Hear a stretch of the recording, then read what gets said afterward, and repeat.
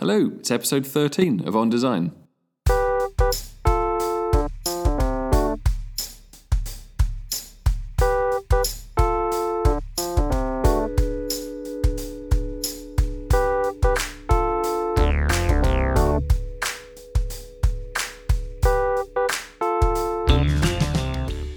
Hello, I'm Stuart Chapman, and this is episode 13 of the Big Pictures On Design podcast, the podcast which is on, around, and near the topic of design. I was delighted to have the opportunity to meet Vicky Bullen for this episode. After an impressive 23 years at brand design agency Coley Porter Bell, Vicky is now a CEO and on the board of Ogilvy, of which Coley's is a part. We talked about the role of neuroscience in design and the balance between art and science, diversity and the challenge of being a woman in business, and the qualities that Vicky feels have been important in her role. I went to visit Vicky at Coley Porter Bell's office in Sea Containers House, which enjoys a wonderful view out over the Thames. So, without further ado, here's Vicky. How's my day been so far? It's been busy. It started out very nicely because we do a board breakfast. Once a month we get together as a board and we have breakfast. And that's a time, to be honest, we don't have much time to be just sociable and to chat about each other's lives. So there's always a bit of that. So John's just been on holiday. We were talking about Thailand and what he's been doing in Thailand. And Jen was up at 4 o'clock this morning with her toddler, so we shared stories of that. And then there's always a few things that are important to talk about for the business. A lot of the time it does seem to be the case that in business you're so focused on the work and what you've got to achieve that you don't often get to talk to each other. So do you think that's important? I think it's really important. I mean, I like the fact that I work with people that I genuinely like, and people who I admire and people who I can learn from. And that is such an important part of why I've stayed at Coley Porter Bell, which I know we're going to talk about a little bit later. And I think we get so little time to do that, especially now, even more now than 20 years ago. We are just constantly on all the time, task focused, and don't take enough time to just know each other and talk to each other. It's that thing of, you walk into a meeting now and we sit on our phones and look at messages rather than actually talking to each other about, what happened at the weekend, what did you do last night, what did you watch on the telly. It just doesn't happen anymore because people are on these things constantly. Perhaps symptomatic of society at large, that we have lost that connection a little bit. Yeah, a little bit, yeah. It's interesting though, I think it's changing again. I mean, I've got a 16-year-old and an 18-year-old, and my 16-year-old announced to me this weekend that she was renouncing social media. Really? Because she didn't want to do friendships like that anymore. Oh, that's interesting. Yeah. So she's going real world, is she? She's going real world. She's going to use Snapchat for organising to see her friends, but she wants to use it less to conduct her friendships. Interesting. Yeah. And speaking of people and how people interact with each other, I know one of the focuses here at Coley Porter Bell is how people think and how people behave. And you've really put neuroscience at the heart of how you approach design and the creative process. Yeah. So why is that? Okay, so for many, many, many years, Coley Porter Bell has adhered to what we call a philosophy, a way of working that we call visual planning. And we always knew that visual planning worked, but we weren't sure why visual planning worked. So what is visual planning? So visual planning is about using a lot of visuals in the creation of strategy, essentially. It's about getting to better strategies through visuals. And it started out very, very originally as a way of exploring a design brief. So it was about getting clarity. It was about really understanding precisely what each of the words in that design brief meant. It was about getting distinctiveness. It was about creating a visual bridge between strategy and creativity.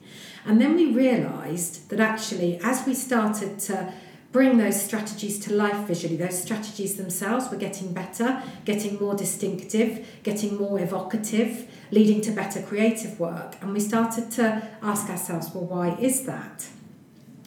And we then went away and did quite a bit of exploration, quite a bit of reading. We talked to Rory Sutherland, who is involved in Ogilvy, clearly very involved in Ogilvy and a real champion of behavioural science. We talked to lots of neuroscientists, we did a lot of research, and we started to understand more about why visual planning worked. And it really came down to the basics of how our brains work. And we were fascinated by that because we started to understand better how consumers make decisions about brands. And our belief is that if you can really begin to understand how consumers make decisions about brands, you can do better work that is more likely to have more influence on consumers making a decision about the brand that you're working on. So we make our decisions. What we learned as we learned about neuroscience was something which I think people have kind of, certainly designers have intuitively understood for an awful long time.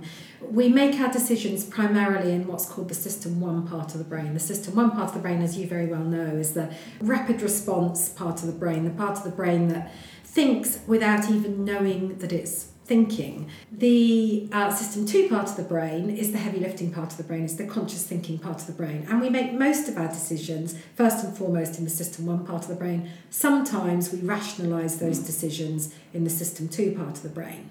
What we found really interesting as designers is the fact that the vast majority of the information, well over 90% of the information that is processed by the system 1 brain, is visual.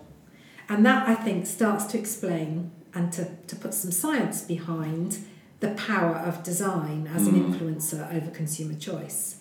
So by starting to understand that, you can start to think about what you need to do with design. We talk about seducing the subconscious and convincing the conscious.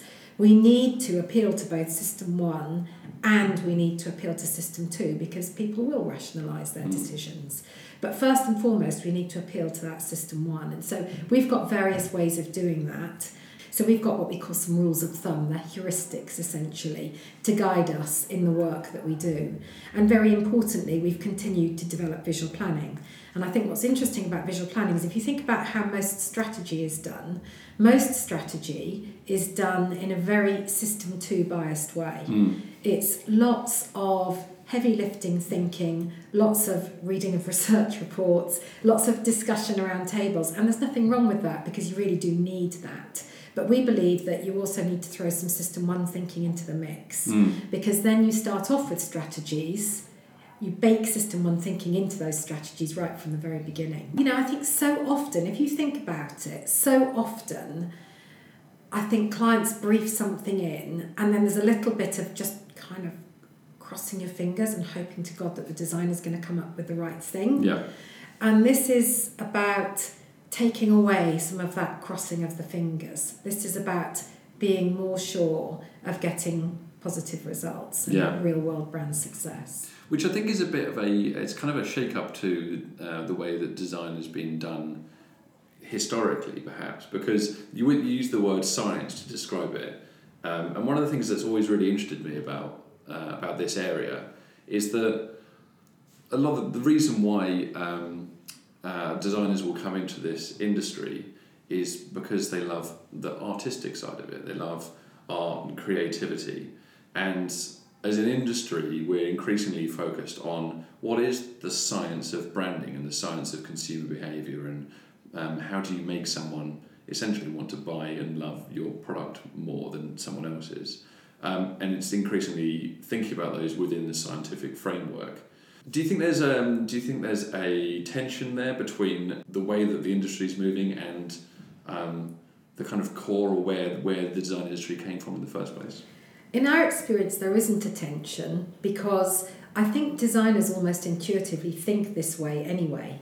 So some of those rules of thumb are just part of what a designer's innate skills are, or their trained skills in some instances, probably a little bit of both. But, for example, the fact that we learn by association, that we learn things in System 2 and we encode them in System 1, designers haven't known the science behind that ever, but they know that people understand things through associations. That's why they choose iconography, colours, textures that are going to communicate a certain thing, because they understand that those things will communicate what they're trying to say about that brand. We now understand it scientifically. And so what that's enabled us to do is to think to think more rigorously about that, to check that we're fulfilling those things. And I don't mean with a checklist. It's never a checklist. There's normally 1 or 2 rules that you need to think about, depending on what your particular problem is. But also to develop some tools which actually use System 1 methodologies to really help us. So, for example, really understanding what a brand's existing distinctive assets are, but understanding that in a System 1 way. Understanding what people's motivations are. You know, what are they really? What's really driving them? What are their drivers in different categories and for different products and different brands? All of those things are, you know, there's science there, but it's about science to inspire creativity. Yeah. What role does insight play for you guys at Cody Portobello? I think it's so important, because I think unless you've got a real insight, you can't get to a strong brief, and unless you've got a strong brief, you can't get to good work. It's as simple as that. You know, insight is everything in terms of getting to a good brief. And thinking about neuroscience and its integration into Cody Portobello, it's clear that you've integrated it fundamentally into the way that you work, and it sounds like it's kind of been integrated into the way you work even before Daniel Kahneman came along. Unknowingly integrated before Daniel Kahneman came along. Yeah. But interestingly, the way its influence on the industry is that everyone's talking about this. So is it a USP for Cody Portobello, or is it actually just kind of table stakes for the industry now? I don't think it's table stakes for the industry yet. I actually don't think many agencies are talking about it and really applying it practically. I do think agencies are talking about it. You know, some of our direct competitors are starting to talk about it. A couple of them have been talking about it for a long time. But what I haven't seen is people adapting their ways of working to be able to take it on board and to actually change what they do as a result of that thinking. So I think there are changes in the way people are researching their work and so on, but actually creating the work, I haven't seen that many changes. And so actually what we're finding is, I think it has helped us to have a very clear proposition, a very clear story, and that really helps in a very competitive, saturated design market, you know, where we have lots of talented people in the UK. You need a really clear and differentiated proposition in the same way that our clients' brands need them. So it has been an enormous help for us to really understand why what we do works. Because we have a story to tell, and stories, as we know, are incredibly important. It's a storytelling industry, right? Yes.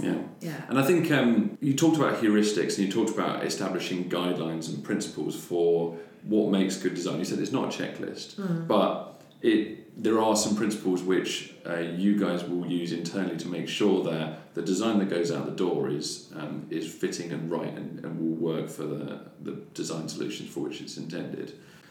Do you think that by increasingly applying science and creating, if not rules, but guidelines for what is good design and making it into a science, do you think that there is a risk that we either deter intuitive designers like that, or that we somehow take the joy out of the creative process? Well, I don't think you should ever take intuition out of the design process. I think intuition is absolutely at the heart of the design process, and I think designers, you know, that is their incredible skill that people like I admire all the time. I think this is just a way of making sure that intuition has delivered a result which is right. It's about inspiring intuition, partly. So using System 1 thinking to inspire and to give a catalyst to a designer. And it's about then looking at where we're getting to and thinking about whether or not it's really going to work in the real world. So I don't think it's about taking out intuition. I really don't. I think that is such an important part of the creative process. And in fact, you know, the other thing we've worked very hard on recently is trying to make sure that we have better stimulus in terms of helping people get to better ideas. So, you know, one of the things that we have introduced over the last couple of years is proper ideation workshops for the actual design process itself, which we hadn't done before. And that's so I think this is all about stimulus to get to better work and to make sure that the work that we've got is as good as it can be. It's not about trying to constrain the creative process. And guidelines themselves are so interesting these days anyway, aren't they? When you talk about this is about guidelines for getting to an idea, but you talk about guidelines at the end, they're completely different to how they used to be these days, because it's no longer about those strict rules that we all used to worry about and making sure that everything is, 1 millimetre here and 1 millimetre there. It's so much more fluid these days, and it's so complicated, and brands have to live in so many different places, and they have to move and be dynamic. When I started out in this industry, there was no internet, there was no email, there was no digital. Artwork was flat artwork with markups. It was just a completely different world, and brands today just don't live like that. And so guidelines have to change, and I think that will only change more and more and more. As brands become more and more individualised and personalised, we're going to have to adapt to that as voice comes in and becomes more and more important. Voice recognition becomes more and more important. Guidelines are going to have to adapt so that brands know how they should be talking to people, what they should be saying, tone of voice has always been there, but what should that voice sound like? How should it interact? Should it be a nice conversation like this, or should it be a Paxman style interrogation? Which I don't normally do. Yeah, and what brands do you feel have created a strong brand world? We still have endless FMCG brands who come to us with a pure packaging brief, and I don't actually believe that there should be such a thing as a pure packaging brief anymore, because again, that's not how brands exist. So what brands are doing brand world incredibly well? I think a lot of the more experiential brands have had to think about it more quickly. So brands where people literally live and feel the brand, from seeing the brand, finding the brand, through to actually, with hospitality brands, for example, living the brand, being in the brand, staying in the brand, and so on. I think they've had to think quite hard about it. And some of them are doing a reasonably good job. I think some of the car brands have actually done a pretty good job. And again, I think that's about the fact that it's not just a brand that you look at and that you experience through advertising. You're in it, and that whole brand experience needs to run all the way through, from the moment that you start thinking about the car all the way through to that first time that you drive it, and then every time that you drive it thereafter. So, having always said that I would never, ever, ever drive, I'm not sure I'm going to admit to the brand, but my particular car. Okay. I then my husband persuaded me that I really should try it, and I sat in it and loved it. The whole experience of it. Oh, the intrigue's killing me. I'll tell you what it is, but it's a Mercedes, and I felt a bit embarrassed because it felt far too grown up for me. Interesting. And it felt a little bit. It felt like I needed to be 10 years older to be driving it. And he said to me, "No, you really need to try this." And so I did, and the experience of the brand was so great. And it was every single little detail, from the way that the guy in the dealership dealt with us, through to the kind of experience of choosing what I wanted in the car, through to actually driving the car itself. It was incredible. Yeah. And so, I think that some of those brands are really getting brand worlds right.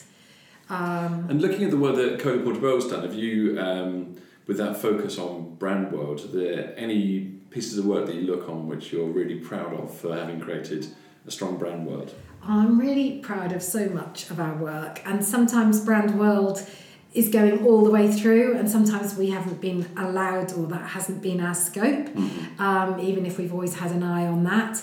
But, I just think last year, some of the work that we did was so varied last year, and that's what I really love about working, one of the things that I really love about working at Coady Portobello.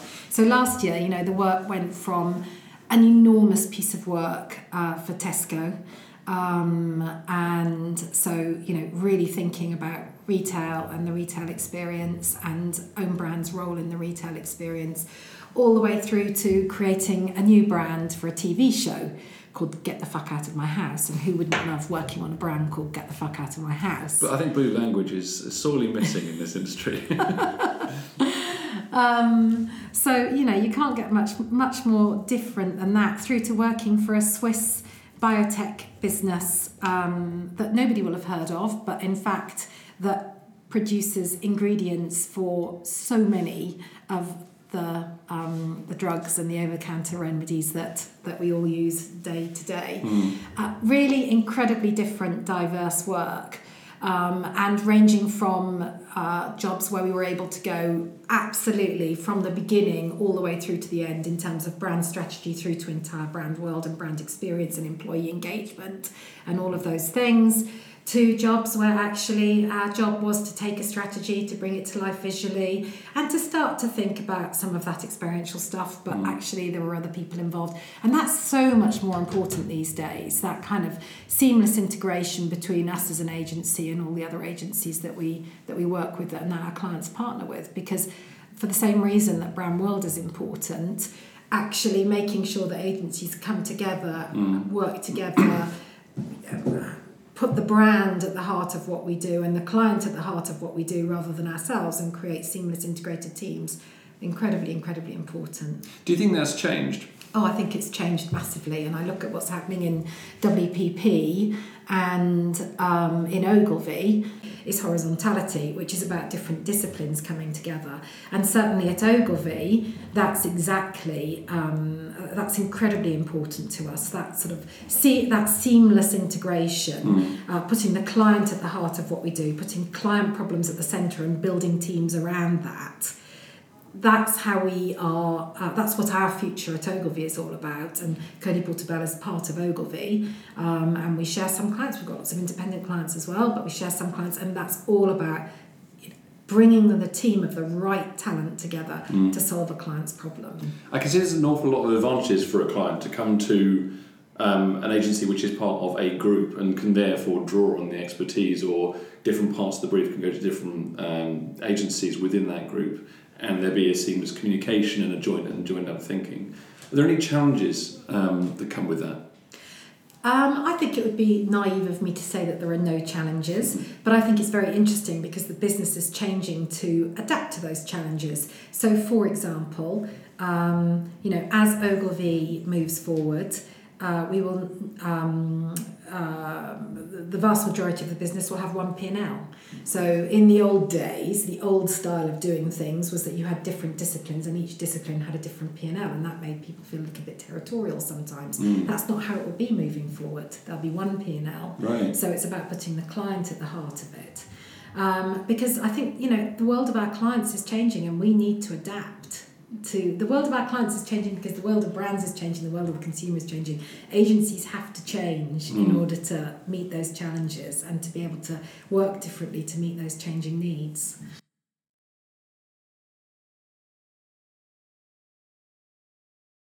So one area I really wanted to ask you about was diversity in design, because I know it's an area you're particularly interested and passionate about. And as a female CEO in a male-dominated industry, so what is your interpretation of what is meant by diversity in design, and why is it important?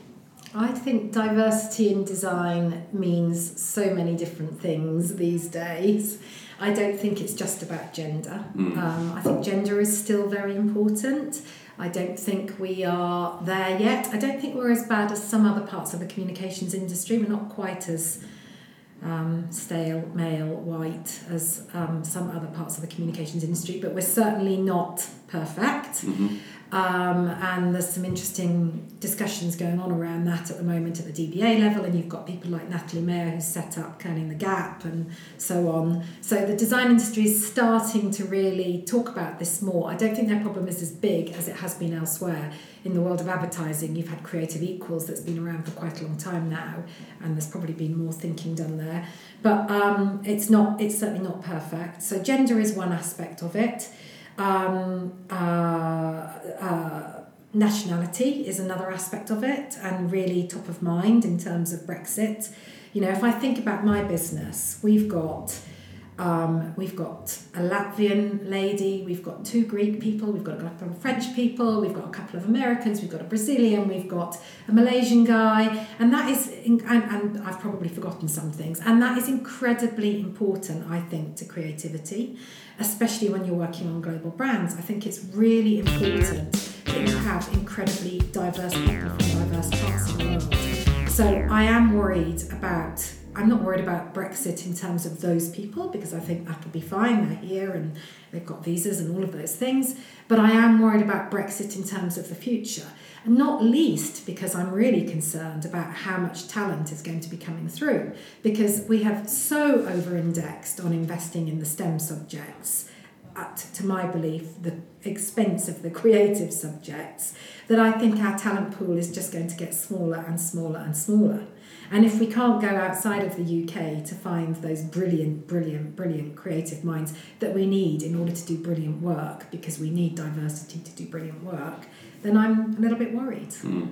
So I think diversity is a huge subject. I think that's one place where we're very lucky to be part of a big group, because we've got a lot of people thinking about it, and even at an Ogilvy level, so it's being thought about very hard at a WPP level, but at an Ogilvy level, you know, if I think about what we've got in Ogilvy, we've got the most amazing networks. So we've got women at Ogilvy, we've got parents at Ogilvy, we've got Ogilvy Roots, we've got Ogilvy Pride, real networks of people who are really thinking about this and working hard to make sure that actually as an holding us to an account as an organisation, making sure that we are truly diverse. If I think about gender diversity, I think the thing that we've done that has probably been most powerful is that we have a very, very flexible approach to work, in terms of, you know, I have an awful lot of women in my organisation who have young children, and men actually. It's not just the women, but I have a lot of people who do 4-day weeks, and that now I just expect it when women come back from maternity leave, that they'll ask for a 4-day week, and they might ask to work from home for one of those days. And I think it's perfectly doable. When I had my children, I went to a 4-day week. When I was became CEO, I went to a 4.5-day week. That actually stopped me from getting a job once. Really? I have actually been told directly by the person who wanted to recruit me. Unfortunately, you know, I was quite happy at Kelly Portobello, but you know, you always explore your options, don't you? And he told me very, very directly that he wanted me to do the job, but he wouldn't give it to me because I would only do 4.5 days a week. Because that Friday afternoon. Yeah, but I've never felt like that. Now I do 5 days a week now. My children are older, but for a while I needed to do 4.5 days a week because I needed to balance my work and my life, and I believe that's so important. And so we have lots of people who do that, and as I said, not just women, men as well, because I think parenting has changed so much. And so I think that is really, really important. Recognising that people don't have to be in the office all the time to work. Recognising that life patterns are a bit different these days. Making sure that we have decent maternity leave policies. You know, the basics. This is perhaps too broad a question, but what are the kind of challenges that women face both in the design industry and further afield? Well, I think we all know that there is still a degree of unconscious bias. And so, you know, we've all seen the statistics in terms of, you know, how many men get through just on CVs versus women on CVs, just at the very basic level. So perhaps one of the things that we should be doing as an industry is to make sure that we only ever look at CVs which don't have a name on them. I never really understand why a recruitment consultancy hasn't made that their thing, their story, their brand, that we will only supply CVs without a name on them.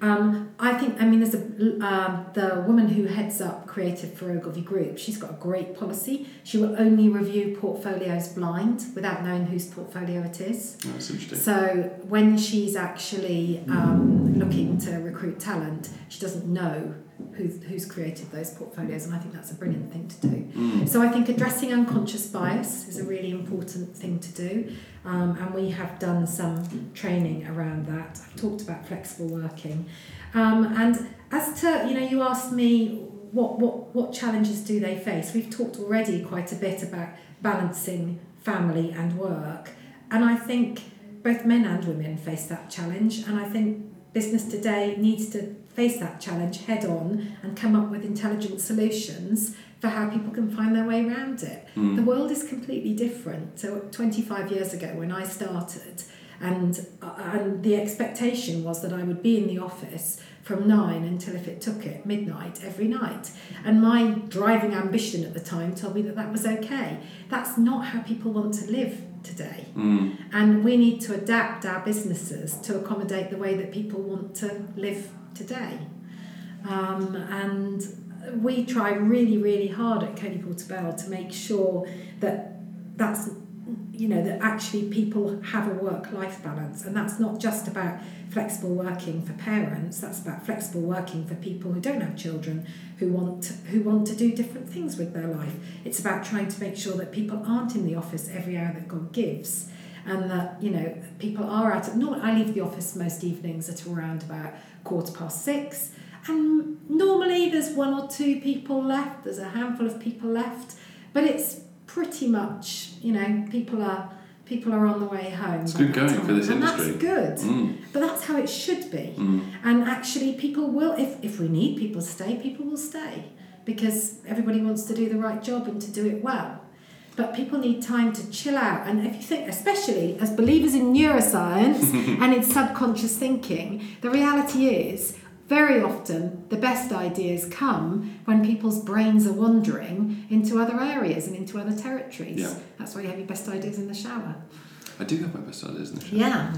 Do you have any advice for ambitious women in the industry or further afield? I mean, I'm thinking about Sheryl Sandberg has had great success with Lean In, which perfectly encapsulates the idea that actually it's you can't afford to sit back and be passive. You have to be active in conversations and be quite assertive.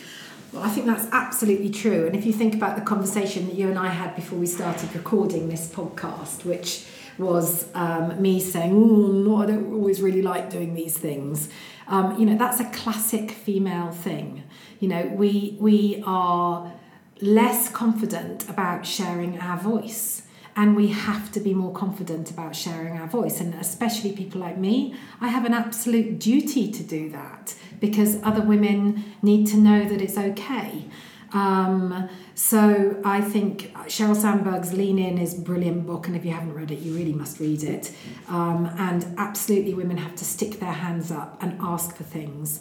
Women are really bad at asking for promotions and pay rises. You have to ask. Men ask all the time. And women need to learn how to do that, and they need to learn how to articulate why they deserve that promotion or that pay rise. I think about myself when I was asked twice, before I took the CEO role at Coady Porter-Bell, twice I was asked to consider if I'd put my hat in the ring for the job. And I said no, both times. And that was because on that sort of what I saw as being the job description for the CEO, there was about 10% of the job that I didn't feel very comfortable about. So I thought, well, I can't do that. We know that most men, if they see that they can't do 40% of the job, they'll still stick their hat in the ring. Sure, I can do that, yeah. So we as women, we do have a responsibility for being braver ourselves and for putting ourselves forward. And businesses have a responsibility for making sure that they think about that, and that they ask, and that they encourage, and that they provide mentorship and guidance for women and help them. There's so much going on in our business at the moment about that, and we do some brilliant initiatives which are all about empowering women, and that goes from more junior women all the way up to women like me. I mean, WPP runs this amazing course called X Factor for senior women, which is really about helping us as female leaders really understand what we want our destiny to be, and going out and knowing how to go and get it. So there is some really good stuff out there. It strikes me that one of the things that really needs to happen to drive diversity forward is that it's not just being touted by the minorities in question, but actually this is a conversation for everyone. I think that's so important, and I think the days of, we were talking about just last week, I think, and it was in the context of the President's Club dinner, and we were saying that the days of, I think it's fine to have single-sex organisations, but those single-sex, I'm a member of WACL, so Women in Advertising and Communications in London, a really powerful body with some amazing women in it. Now, WACL's policy is that it's a female-only club, but we engage with men all the time. Men are invited to the events, men are speakers, panel debates are both men and women, and we engage with women in discussing, WACL's purpose and so on. So, but it's a female-only club. I think single-sex clubs are absolutely fine, and they're really important because they are about supporting and mentoring and nurturing and all of those things. And I think single-sex men's clubs are fine too. But those clubs absolutely have to engage with the opposite sex and with the issue. So actually having discussions around this just as women and just as men is the wrong thing to do. Women need to talk to men and to have men as part of the debate and the discussion, because actually most men are good guys and they believe the same things as us, and they believe that there should be equality. The only thing there's one thing I haven't talked about, which is neurodiversity, but I don't know much about it. Nor do I. It's just going to make asking a question about it hard. Yeah, well, it's a new concept, and I find it really interesting. If you think about how we recruit people, and I should say straight away, I have 2 children who are dyslexic. Okay. And one of them has found fantastic coping strategies, and he's very academic, and he's going to do fine. My other one is very intelligent, but hasn't found the coping strategies, and so she's going to struggle. Many, many, many creative people are dyslexic. Huge numbers of creative people are dyslexic. And yet business is naturally biased against people who don't achieve academically because of neurodiversity. I think it's a new area of diversity, which is something which is going to come through. So, I mean, you've been a curly board girl for 23 years, which is an incredible achievement. A bit odd. So, tell me how that came to be, how you got into design in the first place. I'm one of those classic kind of just sort of found my way there. It wasn't terribly focused. When I was at university, I thought I wanted to be a marketer. And I was very specific about it. I wanted to market chocolate. Really? A very specific target. Yes. Yeah. And so that's what I thought I wanted to do. And I ended up getting through to a couple of second round interviews for, Mars and Cadbury and people like that, and just not quite getting there, which actually, when I reflect on that now, I do think is, again, so much of being a woman, holding myself back in those group discussions because I didn't want to be the pushy one, all of those things that I now understand a little bit better. Anyway, I therefore thought, well, I need to focus on my finals, and so I did that. I did French, so, it was something I loved. It wasn't about vocation.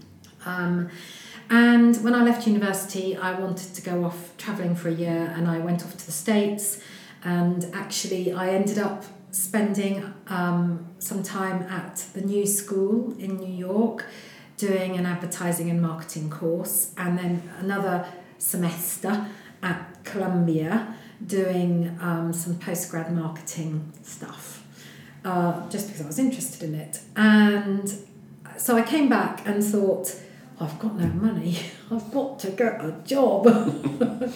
And so I started applying for marketing jobs, and there was a marketing job advertised with a big printing business. So I applied for it and I got it, and I thought, right, okay, I'm just going to do this because I need to work. And actually it turned out it wasn't really a marketing job at all. It was an account exec job. And it was working on big clients, and running those clients from an internal perspective, while there were other people out there, classic salesmen out there selling print, essentially. Anyway, it turned out to be incredibly useful because I understand print very, very well. I got poached by a client. So you know your CMYK? I know my CMYK. Your RGB. Yeah, and I understand LIFO and all of those things. And so I'm terribly old-fashioned because that was the old days of, it was old-style print.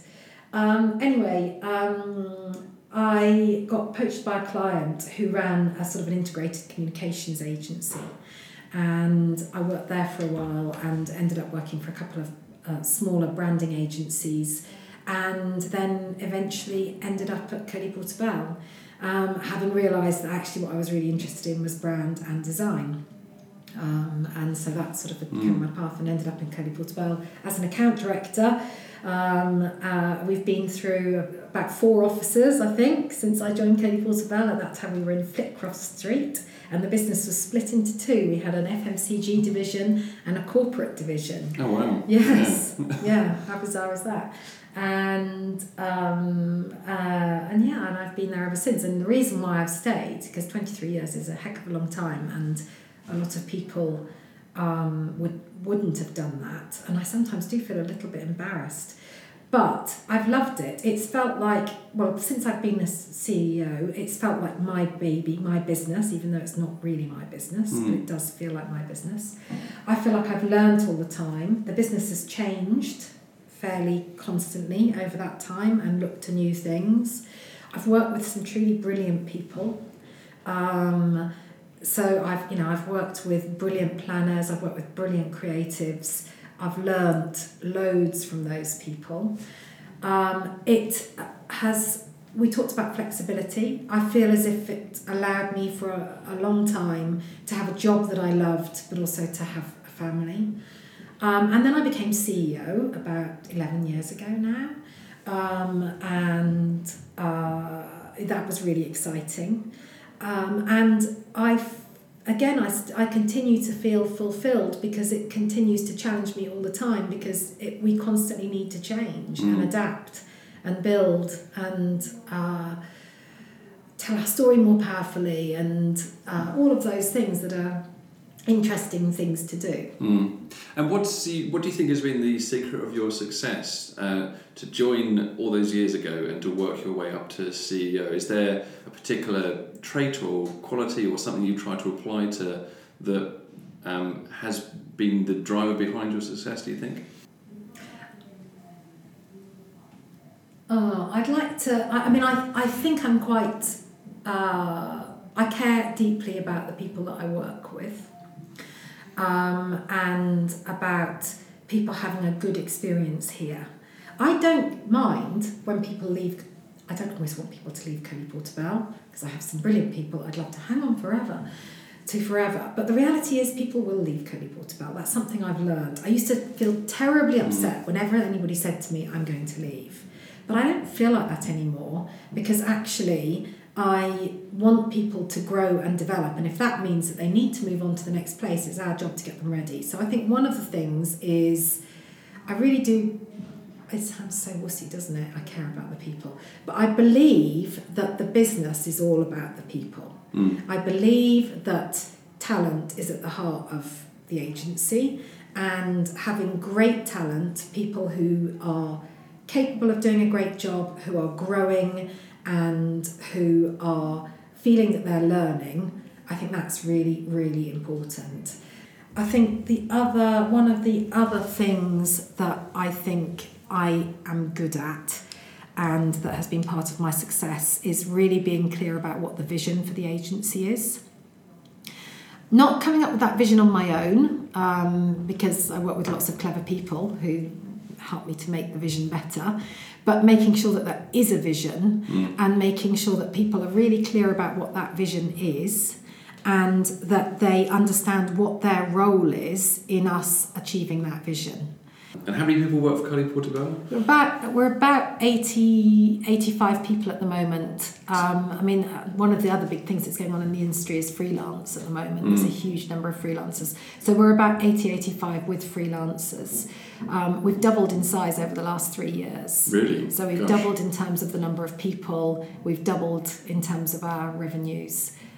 So it's been a very good 3 years. It's quite a period of growth. It's a massive period of growth. And as your team grows here, I guess you have an increasing responsibility as CEO for nurturing talent and empowering your employees. So do you have a particular approach to that? So, when we were 45 people, you could have a small leadership team who were, primarily responsible for making sure that was going on. We've had to expand that. So now we have a management team that we actually call a growth team, because it is about growth of the agency in every way. It's growth of our reputation, it's growth of our people, it's growth of our offer, it's growth of our clients, and of course ultimately it's about growth of our revenues and profits. But we have a growth team, so we've now got a management team as well as a very core leadership team. So we've had to change the structure a little bit to adapt to the growth, to make sure that people are empowered and to make sure that people do have the right levels of support to grow as individuals, and And looking back over your 23 years, are there any projects which are particularly close to your heart? Oh, a few, yeah. I mean, there's a few that I've really, really loved.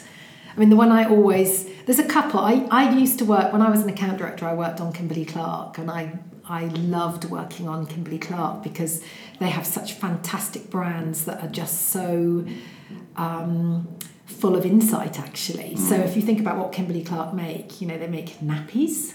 And I was working on nappies. I was working on sanitary products, both those for, there's no nice way to put it, menstruation and incontinence.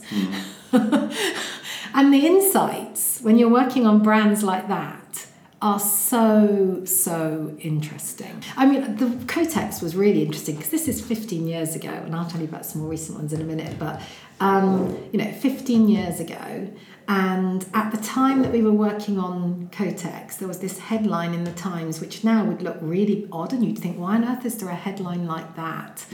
But the headline said, "I've seen the future and it's female." So it was a time of massive change. It was a time when women were literally going from, you'd sit in a focus group and women would talk about, if I was ever to come back to this world, I'd like to come back as a man, to it was a time when women stopped saying that because they recognised that actually they didn't need to come back as a man in terms of the opportunities that they could have. So hugely changing time. And actually what Kotex did was to completely and totally shake up that category and to take it from being a category that looked as if it had been designed by men and created by men to actually, Kotex was a brand that looked and sounded and spoke and did everything as if it had been created by women, designed by women, marketed by women, and in fact it was a male marketing director. Really? He was very insightful.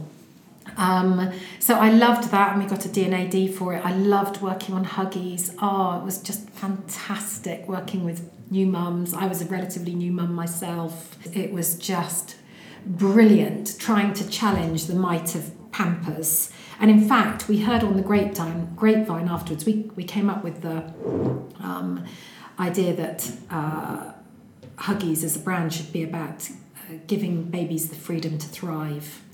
And we worked it was a brilliant relationship with the client.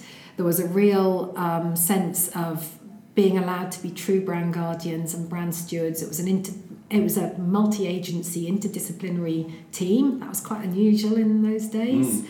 And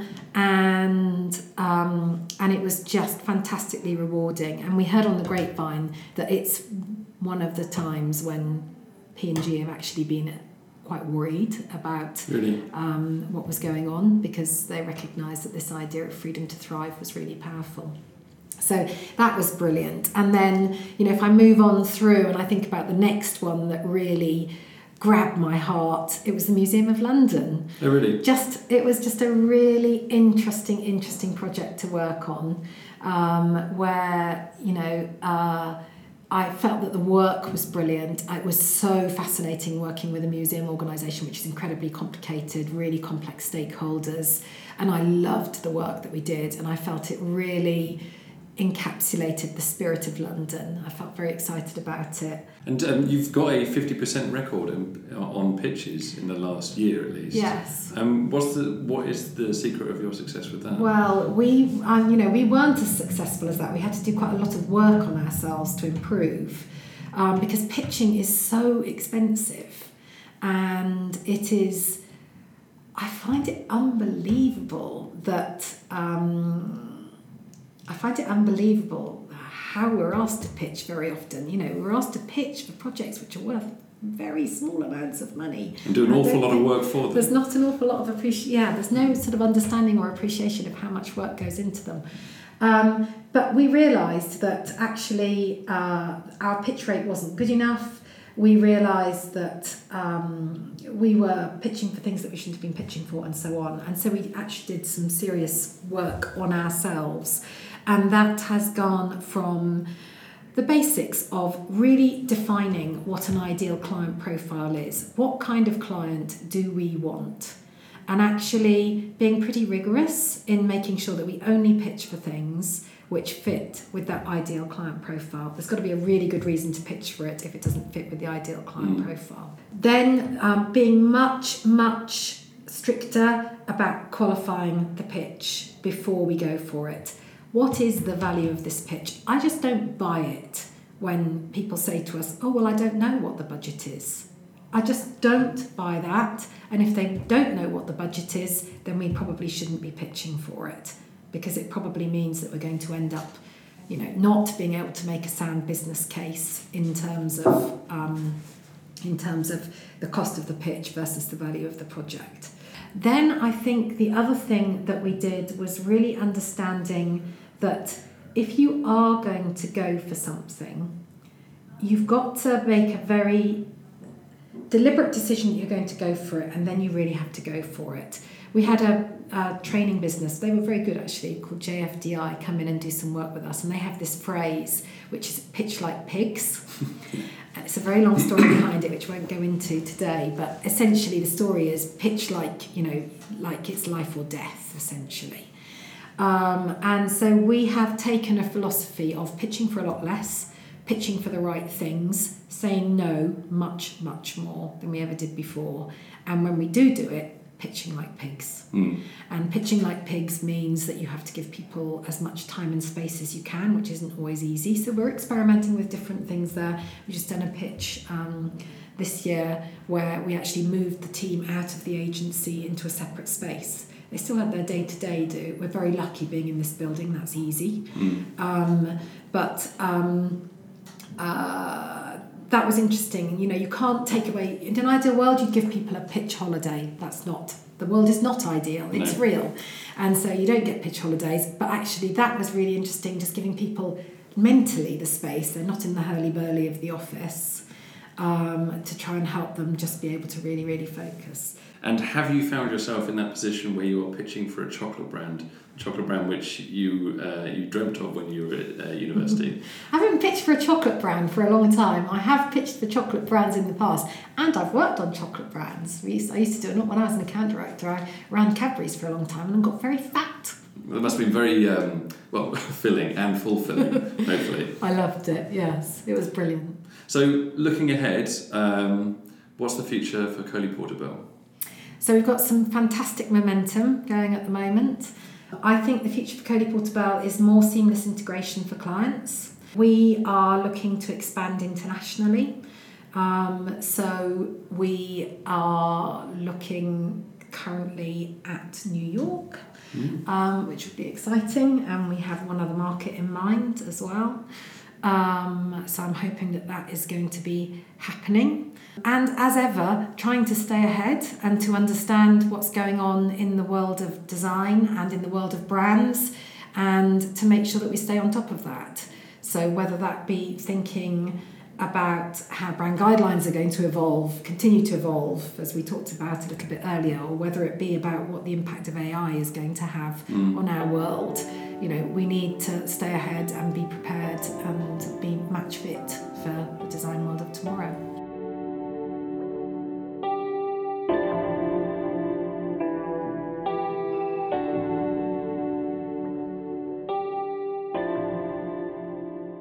So that was Vicky. Thank you to her for her time and for her candour.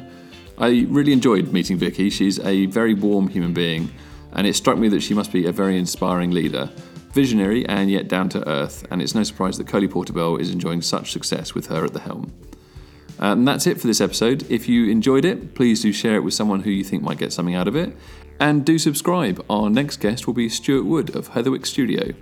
So keep an eye out for that. And if you are really keen, you can follow us at On Design Podcast on Twitter, and we're on Facebook, and that's it. So thanks as always to Reese for production support, and until next time, bye for now.